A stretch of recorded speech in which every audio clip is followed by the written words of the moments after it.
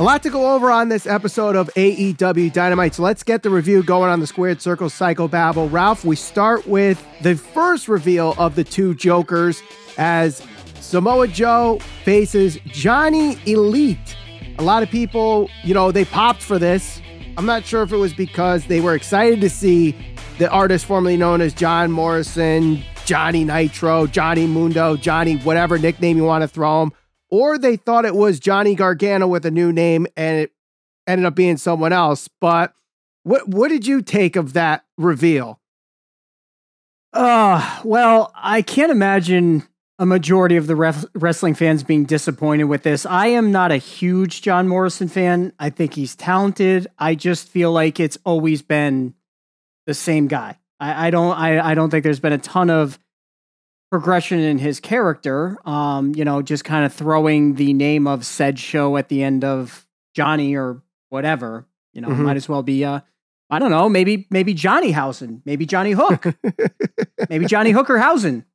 Maybe. But that being said, actually you brought up a good point and I didn't even think of that. Was the pop just because they saw the Johnny Elite and thought it was Johnny Gargano? Either way, I don't think that this was disappointing, especially for the fans in the audience there, because there was a good reaction. So for what it's worth, Johnny Elite, Johnny Nitro, Johnny Mundo, Johnny Impact, Johnny, whatever you want to call him, it was a good surprise for everybody, I think. Yeah, but I think the biggest surprise of it all was if you checked AEW on TV, Twitter, they actually posted that Johnny Gargano was the Joker. And of course, after it was caught and people spotted it, that tweet has then been deleted. But, if you clicked on this thumbnail on YouTube, you see the tweet as part of the thumbnail. So obviously the confusion even tricked them. So they thought maybe it was Johnny Gargano as well. But nonetheless, let's get into the actual match itself. I thought it actually started off a little bit slow, Ralph. And right before the picture-in-picture break is when it started to actually get together and actually build up here. So Johnny Elite hits a move off the top rope, goes to the commercial break. We had a few near falls coming out of the commercial break, but ultimately Samoa Joe wins with the muscle buster. And then after the match, a running theme for AEW Dynamite this week is just stuff happening after each match. In this case, it was Jay Lethal, Sanjay Dutt, and Santam Singh attacking Samoa Joe, hitting him in the shoulder with a lead pipe.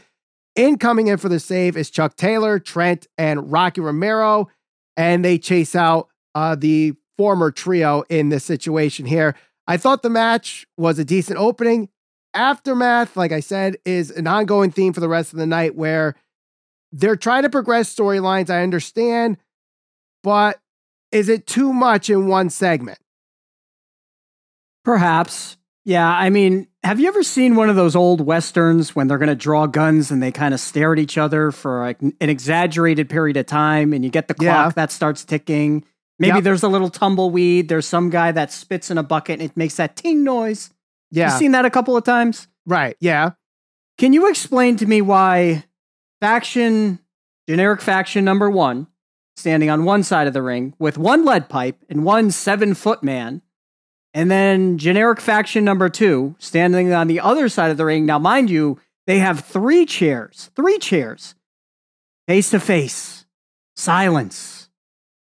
Nothing happens. There's 4 weapons and a 7-foot man in the ring. And nobody makes a move. They charge to the ring to make the save. My God, here comes the cavalry. There's horns, everything. Nobody does shit. They stare at each other. That was terrible. Terrible. Too much going on. I agree with you on that. The match itself, I liked. Samoa Joe. Chops were nasty. Chops reminded me of Walter. I'm all wound up because we just started. This is our first review in what?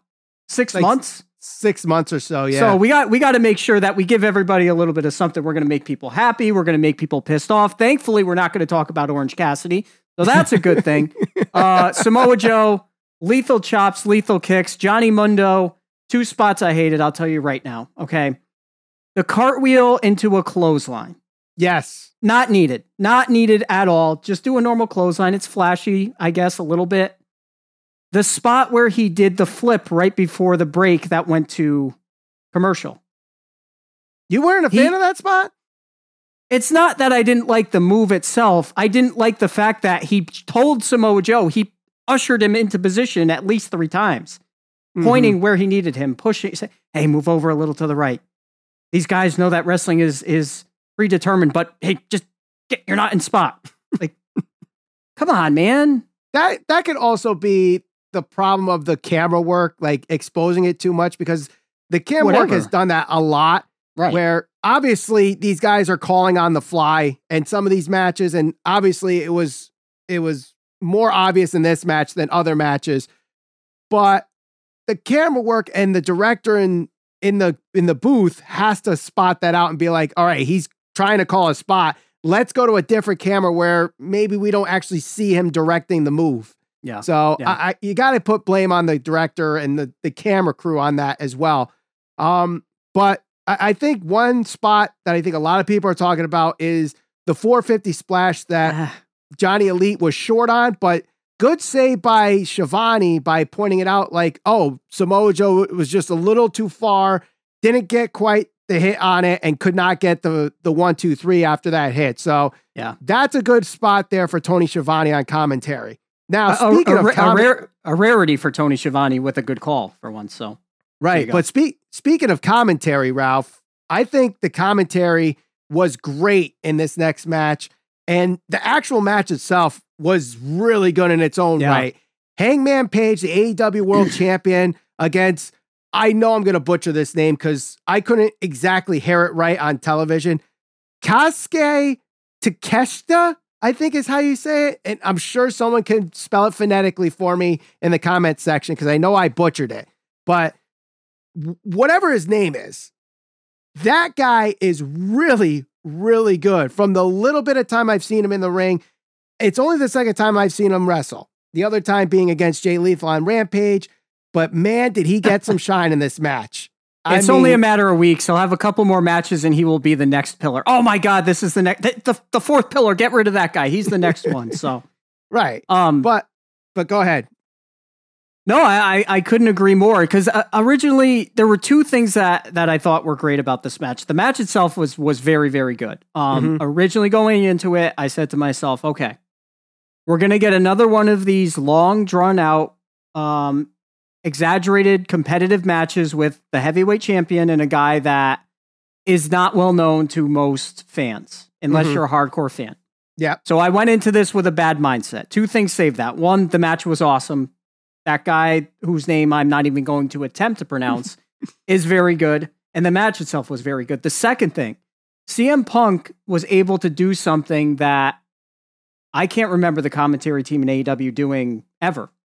And he was able to set the stage for a fan like me going into a match with a negative mindset where all he said was, hey, you know, they asked me, why did I wrestle John Silver in some random match in New York? Because I'm trying to get reps. That's what Adam Page is doing. He's trying to get something that simple. I was like, that was brilliant.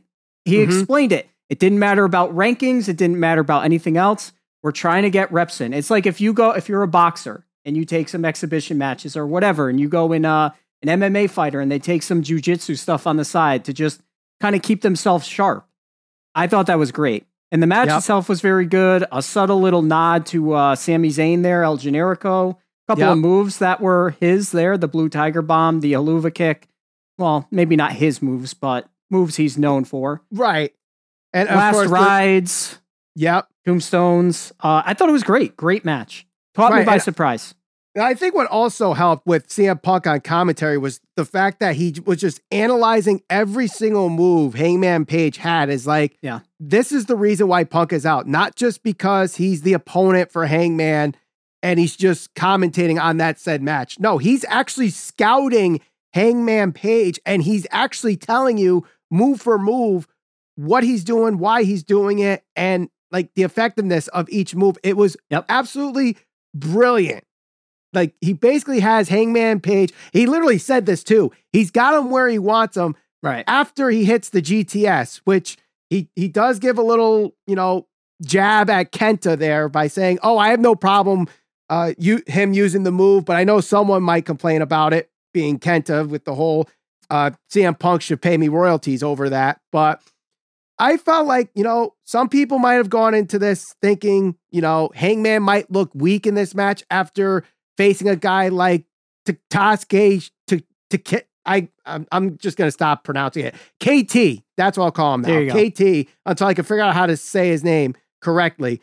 But let me tell you, what this did is expose Hangman Page for what his character has been ever since the start of AEW. And that is, he is a head case. Everything is mental with him. He's just like always in his head, whether it's, the stuff that happened with the Elite, the stuff with the Dark Order. Now this, where he thought he could get the GTS hit and get Punk pissed off, but Punk just laughed it off, and Hangman just stormed out like, what the hell do I have to do? And that is going to be a huge part of this match at Double or Nothing, I think. And I got really invested for the first time in this story, outside of Hangman's promo where he, made the jab at the masturbatory Bret Hart match thing.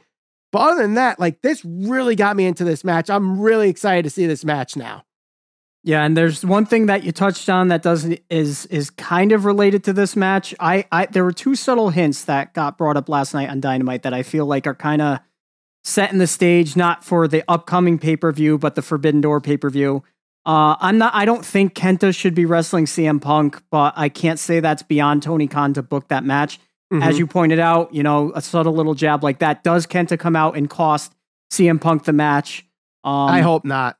I hope not too, but I don't know. The other little subtle thing was later on in the night, Chris Jericho, I think, referred to himself as the ace of AEW or something like that.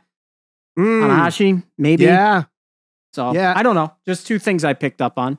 Yeah, I mean, the ace thing could be, a nod to Tanahashi too, but I know this past weekend you had the Capital Collision pay-per-view. That was a very good show, by the way. If you haven't checked that out on Fight TV, between Moxley, Ospreay, Juice Robinson, and Hiroshi Tanahashi, and there's still a story left between those four, so maybe Tanahashi is involved in that, and maybe there's a rematch in Chicago with those four. I don't know, but wouldn't be surprised if they go Hangman versus Tanahashi too. Yeah. But let's get back to Double or Nothing. A match announced and set for Double or Nothing is for the AEW Tag Team Championship.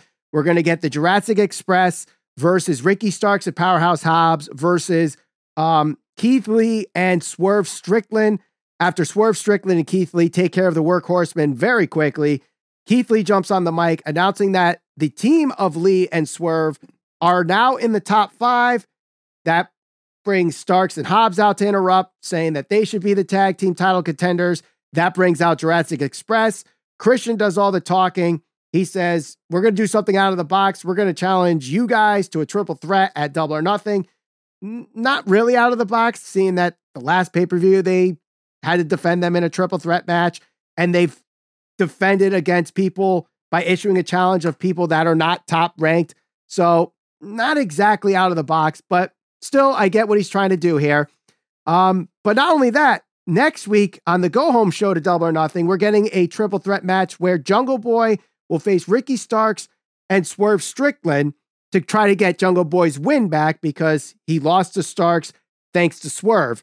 I like the camera work when Christian's talking and the placement of Jungle Boy in this, because the entire time Jungle Boy's looking at Christian and like at the same time where he's like, yeah, I'm excited for this match, he also has the look of, what are you doing? Don't put me in a triple threat match where the odds are against me to lose. Yeah, and that kind of sets the table for what many people could be suspecting. One of two things. One, Christian turns heel. He turns on them. Yes. Or two, maybe Jungle Boy ends up, maybe they lose the titles and Jungle Boy turns heel. And that gives him an opportunity to draw out some personality, because from what so many times we've seen in pro wrestling history, it's just, from what everybody says, easier to work as a heel.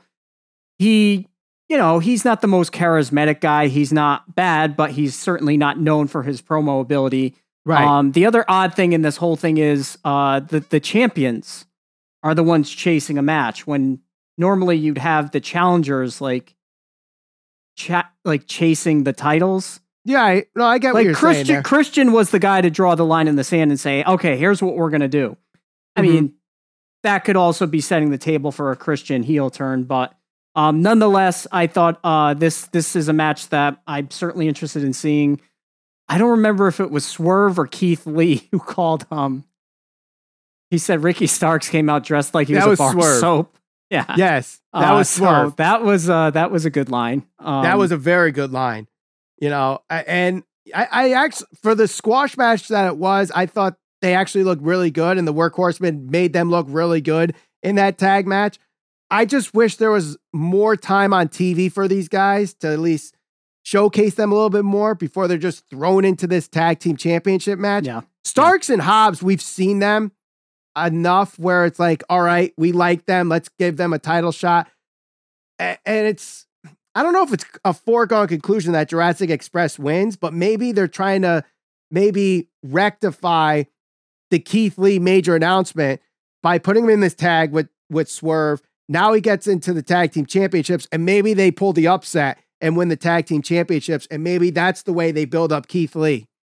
And you know what's almost weird with AEW? It's kind of like, because they know their core fan base is so invested in the product that they think that, and maybe rightfully so, to a certain extent, they believe that their fan base will just kind of be invested in people that are champions because, you know, when's the last time we really saw Jurassic Express do anything of significance, like on Dynamite? When's the last time we saw Thunder Rosa actually do something that was like, damn, that's why she's the champion? When's the last time we saw Scorpio Sky do anything significant other than on like Rampage? So they're so busy like having these tournaments and building up people like Adam Cole, who's not a champion. And, you know, you have to do that, but there certainly should be a balance. I think sometimes that AEW is just willing to be like, okay, this guy's a champion. We solidified him. We could put him in the back burner while we develop him. I think it should be the other way around. Shows should be focused around your champions, and this other background stuff should go on to kind of progress things and kind of build somebody up or a team up to get to the point where it's like you're ready to challenge for a title. And sometimes I think it's like the reverse of that. But yeah, but I think every promotion kind of does that, where like they try to build people up that aren't champions just because they could be showcased more because they don't necessarily need the championship. It's that argument. Does the belt make the wrestler, or does it make the wrestler make the belt kind of thing? So AEW is not the only one that falls fault to that. WWE obviously does that. Ricochet, when was the last time he was really a known factor? Everything that's happened with Sasha and Naomi and the women's tag team division, that whole thing. So AEW is not the only one at fault there. But, you know, one thing that is for certain when it comes to building someone that doesn't have a championship, the way they are building Wardlow, man, Wardlow has become arguably the most over wrestler on the AEW roster. And it continued last night with this 10 lashes, and they did this perfectly, I think. If you were looking for an overdramatic segment like they did with Cody and MJF a couple years ago, you're going to be disappointed. This segment was short, sweet, progressed the storyline. It gave heat to MJF and gave shine to Wardlow. It's all it needed to do, just by the sheer fact that Wardlow did not sell any of those lashes until he got kicked in the balls. Absolutely. And, you know, let's go. I'll talk about the segment first. They are doing everything right with Wardlow. If his weakness is his ability to talk on the mic, they're limiting that while still making him look like a badass. Everything from being handcuffed to being walked in with security, the way that he was kept outside last night and the garage door open to kind of reveal him, everything, his look, his appearance, his size, his athleticism. Here's the thing. You've invested so much in developing him. So many people. MJF, I got to assume he's going over MJF. For him not to go over, we might look back on this and say, this could be one of the biggest blunders in wrestling history, because this guy is one of the most over guys generically. Like, you talk about like a guy that came into AEW with no hype just to get over to that ability, or to that level, I should say. That's not just hard in AEW, that's hard in wrestling, period. So, like, what do you do with him? I think he's got to be MJF, as much as that's going to pain people to admit, because MJF is MJF and he's great. And it seems like he unfortunately loses out on so many of his feuds. Mm-hmm. But what's after that? Like, when is he ready for a title shot? He's one of those guys that I think strike while the iron's hot, see what you got with him, put the belt on him, and see what happens. No, I totally agree. I think that the problem is neither one could really afford to lose in this feud. So maybe they kind of booked themselves in a corner in this situation. But I think actually MJF benefits more from the win than Wardlow, because as a heel, you have the out, and especially with Shawn Spears, you have the out of Wardlow losing without having him lose momentum. You could find a way, and this honestly, this is the way you prevent that. Whatever happens in the match happens in the match. It could be saved by the entrance of Wardlow. How they present his entrance at Double or Nothing can really determine how his momentum goes after Double or Nothing, win or lose, because I've heard people pitch. Obviously, MJF's calling him War Pig. Yeah. There's a very famous rock song by Black Sabbath called War Pigs. It's got this very slow, dramatic build-up to start the song, and then you have that first guitar riff from Tony Iommi, and then that's it. So if you build this up like a Goldberg-esque entrance, have him walk out from the locker room during that slow build of the song, and as he gets to the ramp, have him in the handcuffs, and then when that guitar riff hits, he breaks open the handcuffs, and you have pyro go off. Yes, this sounds like sports entertainment. Yes, this sounds like something WWE would do, but the crowd would eat the living shit out of that. You have to do it that way. Even if he loses, that entrance right there puts him over. Even if they have like a 5-minute match, he beats the crap out of MJF. Shawn Spears gets involved. MJF sneaks out with the win. Wardlow's still over. That's how I think it should be done. Does it get done? I don't know, because they still have to buy the rights of the song. It's all about timing. It's not exactly the easiest thing to do, especially live, but if they can make that work, Wardlow's is bulletproof at that point. See that video. I'm assuming you saw the video that's been going around Twitter with Wardlow being promoted with that song, yes. Right? Okay. Yes. So I watched that, and there were a couple of things that went through my mind. I agree with you 100%. I don't know how much the royalties to that song would be, but I'm sure it's a lot of money.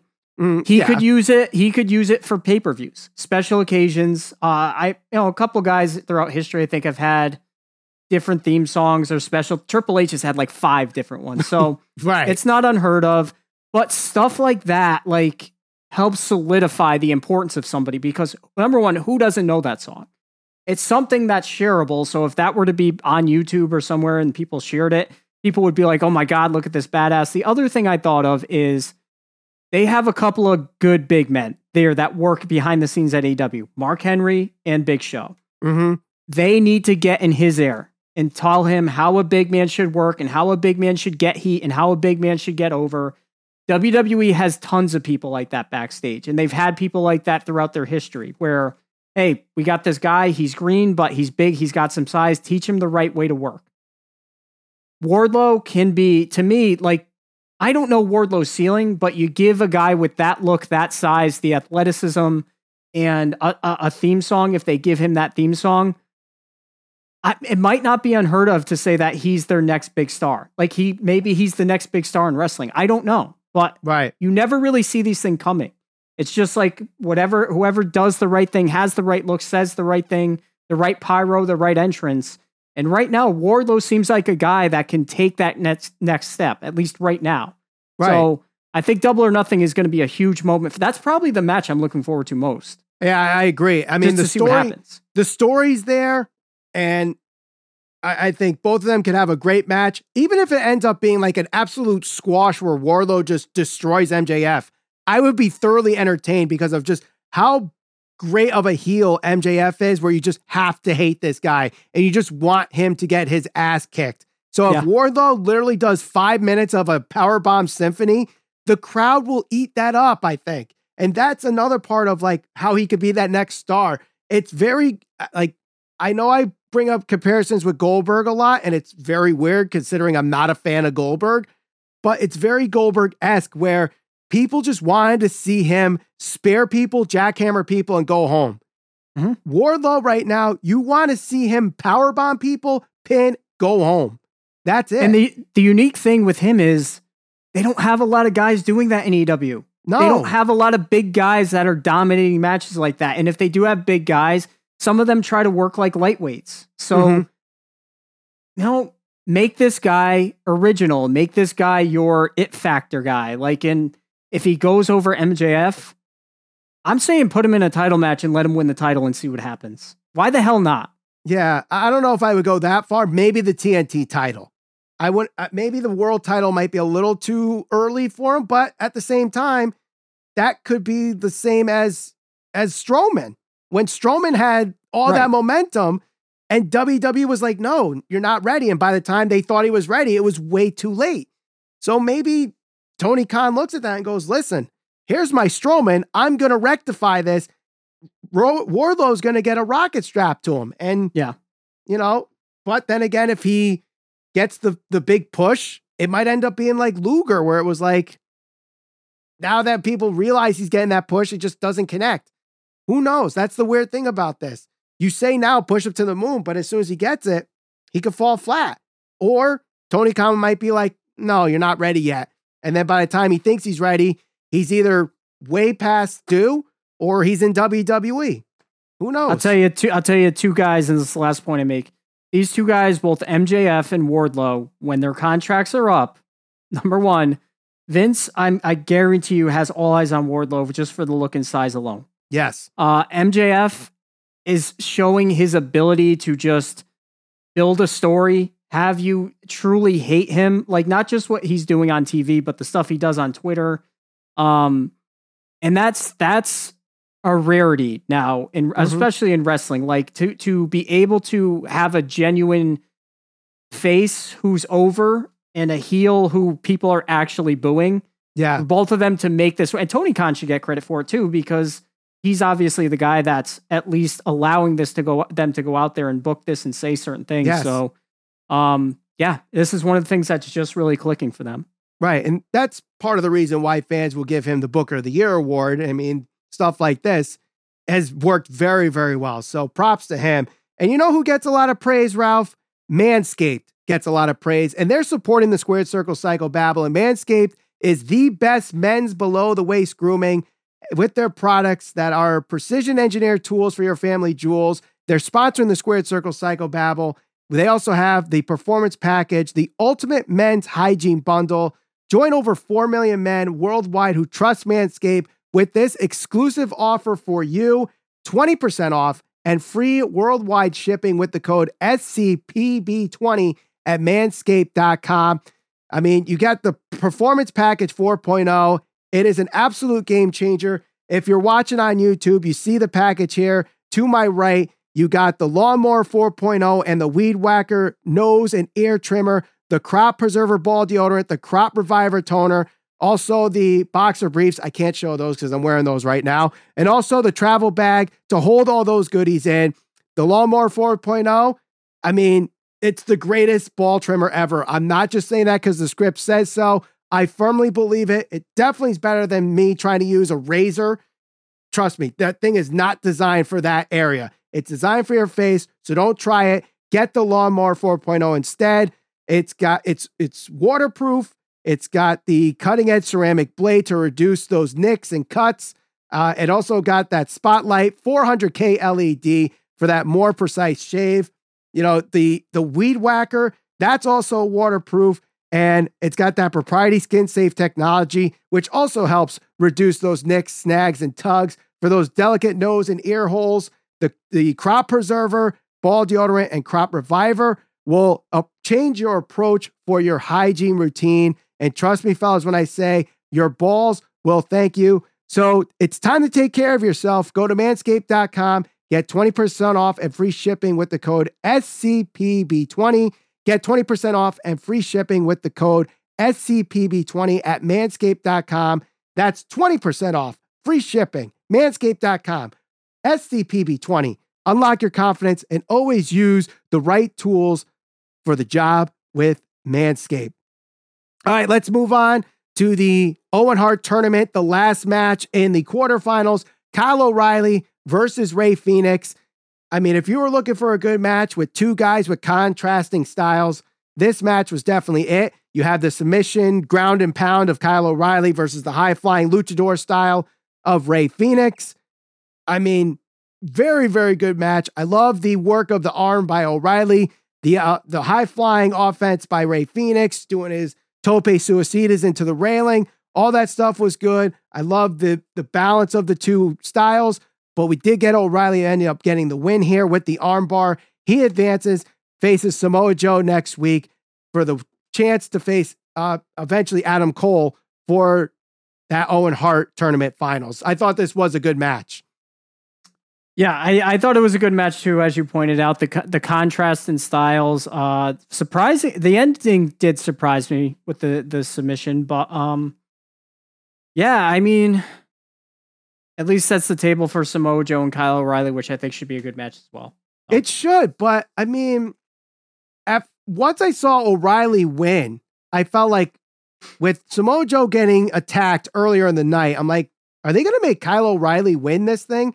And then it's Adam Cole versus Kyle O'Reilly in the finals at Double or Nothing. So they're trying to make that like Kyle O'Reilly, Adam Cole, like NXT feud for a week.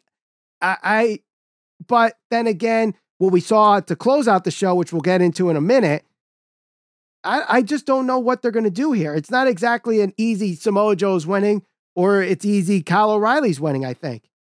Well, I guess that's kind of what you want. Right.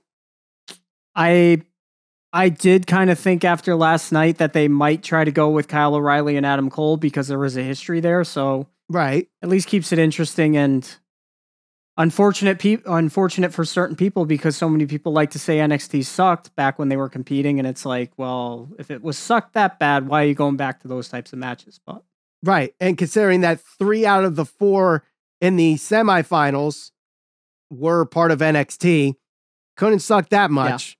Yeah. Right. But I mean, like I said, good match between the two contrasting styles, but let's head on to the next segment here. Jericho and his Appreciation Society do a face-to-face with the Blackpool Combat Club, Eddie Kingston, Santana and Ortiz. This was an interesting segment because it's this whole sports entertainment versus pro wrestling thing, and yet the entire story has been built about sports entertainment, really. It's been mostly sports entertainment to build this story, yet it's this whole negative connotation to the term sports entertainment. Yeah, and the writing was on the wall where they were going with this. It's pro wrestling against sports entertainment and that whole thing, and I don't know, man. We've been over this so many times with, okay, there's not really that much of a difference, but Moxley's in there talking about, we're pro wrestlers and people are getting upset because Jericho brought up the past of Moxley and William Regal, which I'm sure he got consent to do. I don't think he'd just go out there and say something like that. So, I mean, do I think that, first of all, Jericho Appreciation Society, 2 of those, 5 members? Yes, there's 5. I still don't know their names, and I don't think I ever will care enough about them to know their names. I just know them as the 2 guys that came from NXT. Squarehead, one of them. Yeah, I know it's 2.0, and honestly, I forgot what Everrise in NXT. They were Everrise. Yeah, I can't remember their names. I know it was Chase Parker and Matt Lee, I think, or maybe it's Matt Lee. Now I can't remember. I honestly can't remember their names. When I tell you I legitimately have no idea what their names are on the show, and it's bad because we have a podcast and I should know, I have no idea what their names are. But do I think that a majority of these people could be utilized a little bit better? Moxley, Bryan Danielson, absolutely. Eddie Kingston, Proud and Powerful, Jericho. Yeah, I think that these guys can probably be utilized a little bit better than a feud between these two groups, but I guess they're doing this just for the sake of getting people on the card. I don't know. So it was an all right segment. I'm not into the Jericho Appreciation Society. Jericho can pretty much make the best out of anything he's involved with. And last night he cut a good promo, but I just am not into the group. See, I think what it is they're trying to prove that in order to be over in the wrestling business, you need to be a sports entertainer, which is kind of the hypocrisy of this whole thing. And Jericho even pointing out hypocrisies of, oh, Regal is a addict, but then pointing out Bryan Danielson as straight edge that, oh, well, you know, eventually you're going to, you know, drink the bottle. And then he's trying to turn the script on Moxley because he went to rehab to correct those addictions. And then you have the whole all word team. Kingston hates Bryan Danielson and Danielson hates Eddie Kingston, and they just shrugged it off. It was a very, like, it worked storyline wise, but at the same time, is this what's best for everyone involved? Yes. And I think yes and no. Again, I feel Proud and Powerful are taking the back burner in a storyline with Chris Jericho, though. Well, and this has been their problem since they started in AEW. And the other thing I'll say is this: the Blackpool Combat Club didn't really get involved in this whole thing until what, last week? Last week. So if you're one of those people that doesn't watch AEW on a weekly basis, you would at least have known that Jericho Appreciation Society was feuding with Eddie Kingston and whatever group he had with him. Right. And then you watch this week and you're like, wait, how the hell did these guys get involved with it? And now we're fast tracking it to a pay-per-view match. And I don't know. Of course I want to watch it, but I will say one thing I really liked in this was when Jericho was setting up the challenge for Stadium Stampede and Moxley just interrupted him. He's like, nope, not doing it. Not doing that shit. We're doing this. If we're going to do this, we're going to do gang warfare, lots of violence. You know, we have this arena full of people. We don't need to do gimmicky shit anymore. Let's, you know, fight for what we want. And this is pro wrestling, not that sports entertainment bullshit, which, you know, not a fan of the whole pro wrestling sports entertainment thing because I think they are exactly the same thing. People can disagree with me all they want. The only difference is there are other forms of sports entertainment, but pro wrestling is sports entertainment. So that's the only difference there. But it's just ironic that they're actually building this match with sports entertainment for a pro wrestling match, even though they're anti-sports entertainment. So it's a very ironic storyline. But speaking of comedy in wrestling, Ralph, the other Joker was revealed in the women's tournament. Oh, fuck. And the IWC loved it. I don't know if the crowd loved it as much as the social media did. And that was Maki Ito. She comes out, she's doing her sing-along thing, and I could just see the blank stares in this match, throughout this match. And there was a point in the match where there was a back and forth of let's go Maki DMD going on. But it was weird because I didn't see one mouth move during that chant. I don't know where that was. So, I mean, ultimately Britt wins. Most of this match was done in picture-in-picture. We saw Maki Ito hit herself in the turnbuckle, headbutting herself. And that was it. I mean, if you're into that stuff, you're into that stuff. I'm not going to say there's no comedy in wrestling. I'm not one of those guys. I personally was like, you know what? I'm flipping over to watch the Rangers and her. Oh shit, they lost in overtime. I got to switch back to this now. That's how I felt with this match. Yeah. And you know, with any of these major, well, I say major loosely, but with any of these surprises, you got to try to keep your expectations low, I think, because you never really know what you're going to get. For some people, this was amazing. For the hardcore fan base for AEW that has been watching and is going to eat up anything they do, I'm sure they love this surprise. I am not in that group. I don't care for the Maki Ito loud, obnoxious entrance. I'm not into it. if you had enjoyed it, good for you. More power to you. Not for me. Right. I think as the match went on, though, like she did get some of the crowd. So there's obviously some connection there with some fans. So I'm not going to be one that says she has no business in the ring or she's ruining the business or whatever. She's entertaining. So that's all I care about. You know, if you're entertaining, you could stay on TV as long as you like. I personally was not connecting with it, but that doesn't mean she can't connect with anybody. So, but this wasn't the last women's segment that we got on AEW Dynamite. After that match, we got what was supposed to be an interview with Tony Schiavone and Serena Deeb turned into a promo on Tony Schiavone, then on Dustin Rhodes because they both picked Thunder Rosa to win at Double or Nothing. Serena is pulling the I got no respect type promo, calling some things out with her time in WWE, like saying she had to get breast implants and shaving her head to get respect from WWE. Still didn't get that. And then Dustin doesn't have the balls to tell Serena to her face that she can't win. This precedes Thunder Rosa to come out. Deeb knocks her out with the belt. And that was basically the storyline. I think the premise of it was good. I give it A for effort for trying to actually put a storyline together with this. I just think the execution was not the best way to execute this. I think a better way to do this was a sit-down interview with Serena Deeb and JR. Okay.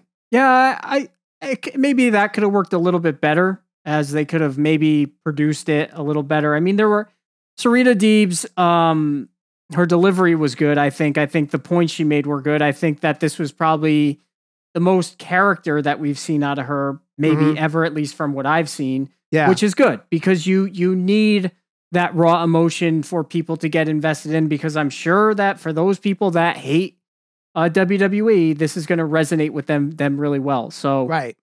So that part of it I think was good. I liked it.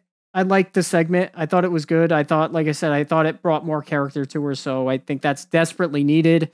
Not just, okay, well, Thunder Rosa's a really good wrestler and Jamie Hayter, you guys are going to have a match because fans just know you're good and there's not really a story to it. This will actually give fans something to be invested in more than just like, okay, it's a good match on paper, which I think is definitely needed, especially in the women's division. Right. I think part of the problem, though, is the fact that this storyline really has been put on the back burner. Like, I know they did that stage back and forth promo a couple weeks ago. They had a video segment and then this, but I felt like if they actually put these two on TV more, where basically their story was them one-upping each other in different matches where like they face similar opponents and like, you know, Serena Deeb was doing that 5-minute challenge thing or whatever. So maybe it's 1 week Serena Deeb beats this person in 5 minutes and then Thunder Rosa beats her in 4 minutes, like a beat the clock challenge kind of thing. And then it's like Deeb wins with a sharpshooter and then Thunder Rosa wins with, like, there's always like a one-upsmanship in this. That could have been another way to tell this story without them actually fighting all the time. And it's not just, oh, it's going to be a good match. Why is it going to be a good match? And it doesn't necessarily have to be promo and promo and promo. You could build it up through matches. But the fact that Thunder Rosa has been champion since, the week of St. Patrick's Day, and they really haven't featured her that much, that's alarming to me.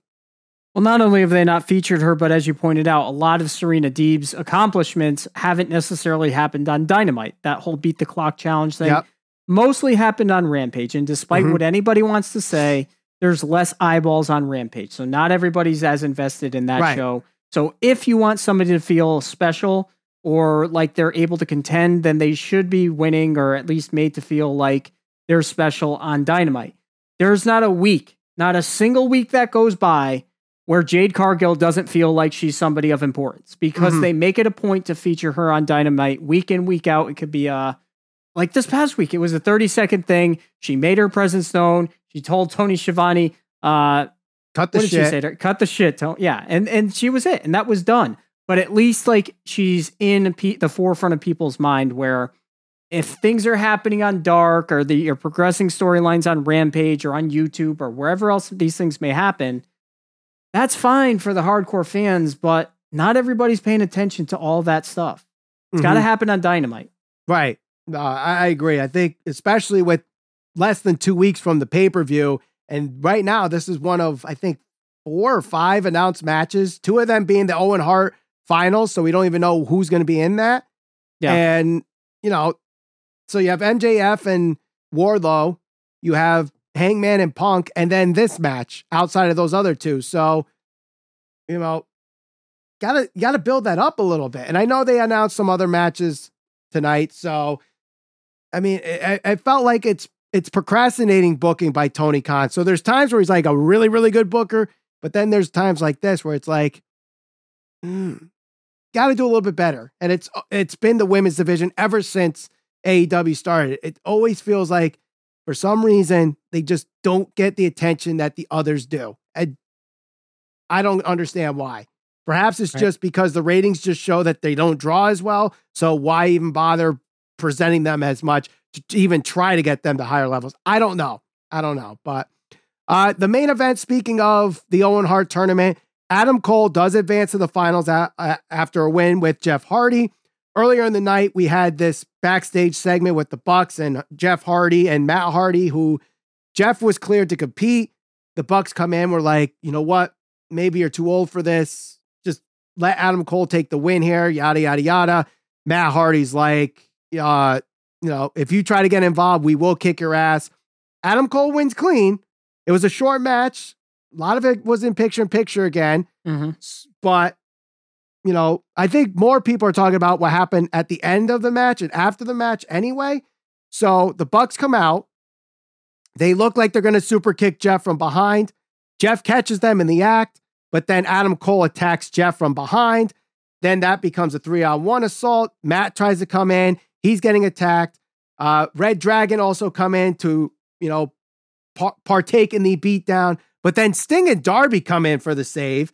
It gets very chaotic, but really the closing shot is Sting gets Pillmanized by Kyle O'Reilly, and then the show just ends abruptly because they went 2 minutes over. So they're just like, we're out of time. And then the American Dad intro starts. So we're out of time, but at the beginning of the match, Tony Schiavone says, we'll stay as long as we need to stay. So obviously they didn't actually get the permission to stay as long as you needed to stay. So right. But I will say, I actually like the chaoticness of this. Is that a word, chaoticness? Maybe not. But anyway, I like the chaos of it. There we go. The chaos of it. And the fact that they kind of abruptly ended like that makes me like, oh crap, what's going to happen next week? And that's something both Raw, SmackDown, and AEW, we haven't really had that feeling in a while with any of these wrestling shows because they end with a match, the match ends, copyright, and then fade to black. Yeah. This is like, oh my God, no, don't.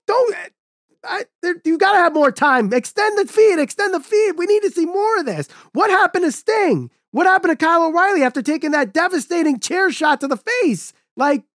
No. And then of course, with the cliffhanger ending, it's like, wait, where's this leading to? Is it leading to the Bucks and the Hardys, or is this leading to the Bucks and Red Dragon versus the Hardys, Sting, and Darby? Is Sting even going to be okay to compete? And if not, does someone take the 4th slot? We need answers, damn it. And I actually like that. That's a great cliffhanger ending for Dynamite this week. Yeah, so the ending I was a fan of. The match itself, I was not. I felt like for a match like that, Adam Cole and Jeff Hardy, first of all, it was the main event of the night, and it might have got the least amount of time, only behind the Britt Baker match. So yeah, like you said, most of the match, it was like match started, there was a commercial, they came back, I felt like they exchanged some moves, and then that was it. He hit the knee and they pinned him. So right. That kind of stunk. Not surprised Adam Cole won though. Right. I think the problem there is just simply because this is just, they tried to cram everything into this show so much that things just fell by the wayside or got cut for time because of it. And you have a pay-per-view in less than 2 weeks. but not the whole card's not filled out. Some matches still don't even know what you're doing. So it's like, oh crap, let me cram as much of it in now, because if we only have a week to build it, that doesn't really help sell pay-per-views. So I like I said before, procrastinating booking, I think, by Tony Khan a lot in this show. And while it was a good show and there were some good matches in it, there's still some things to look at and be like, maybe this could have got taken out. Maybe this should have been set up a little bit earlier, maybe a couple weeks ago instead of just now. So, I mean, I think a lot of people are still going to buy the pay-per-view regardless because of Wardlow and MJF, Hangman and CM Punk.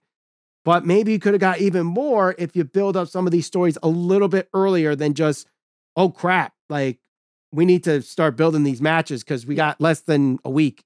And you know, one important thing I think to point out is you got 2 tournaments going on with a lot of matches. So with limited amount of TV time, especially at the beginning of the tournament, that's a lot of matches that you have to have. You can't cut those matches if it's a part of a tournament to dictate kind of who goes on to the next round. So as you got closer to the end of this, I mean, even last night, there was 4 matches?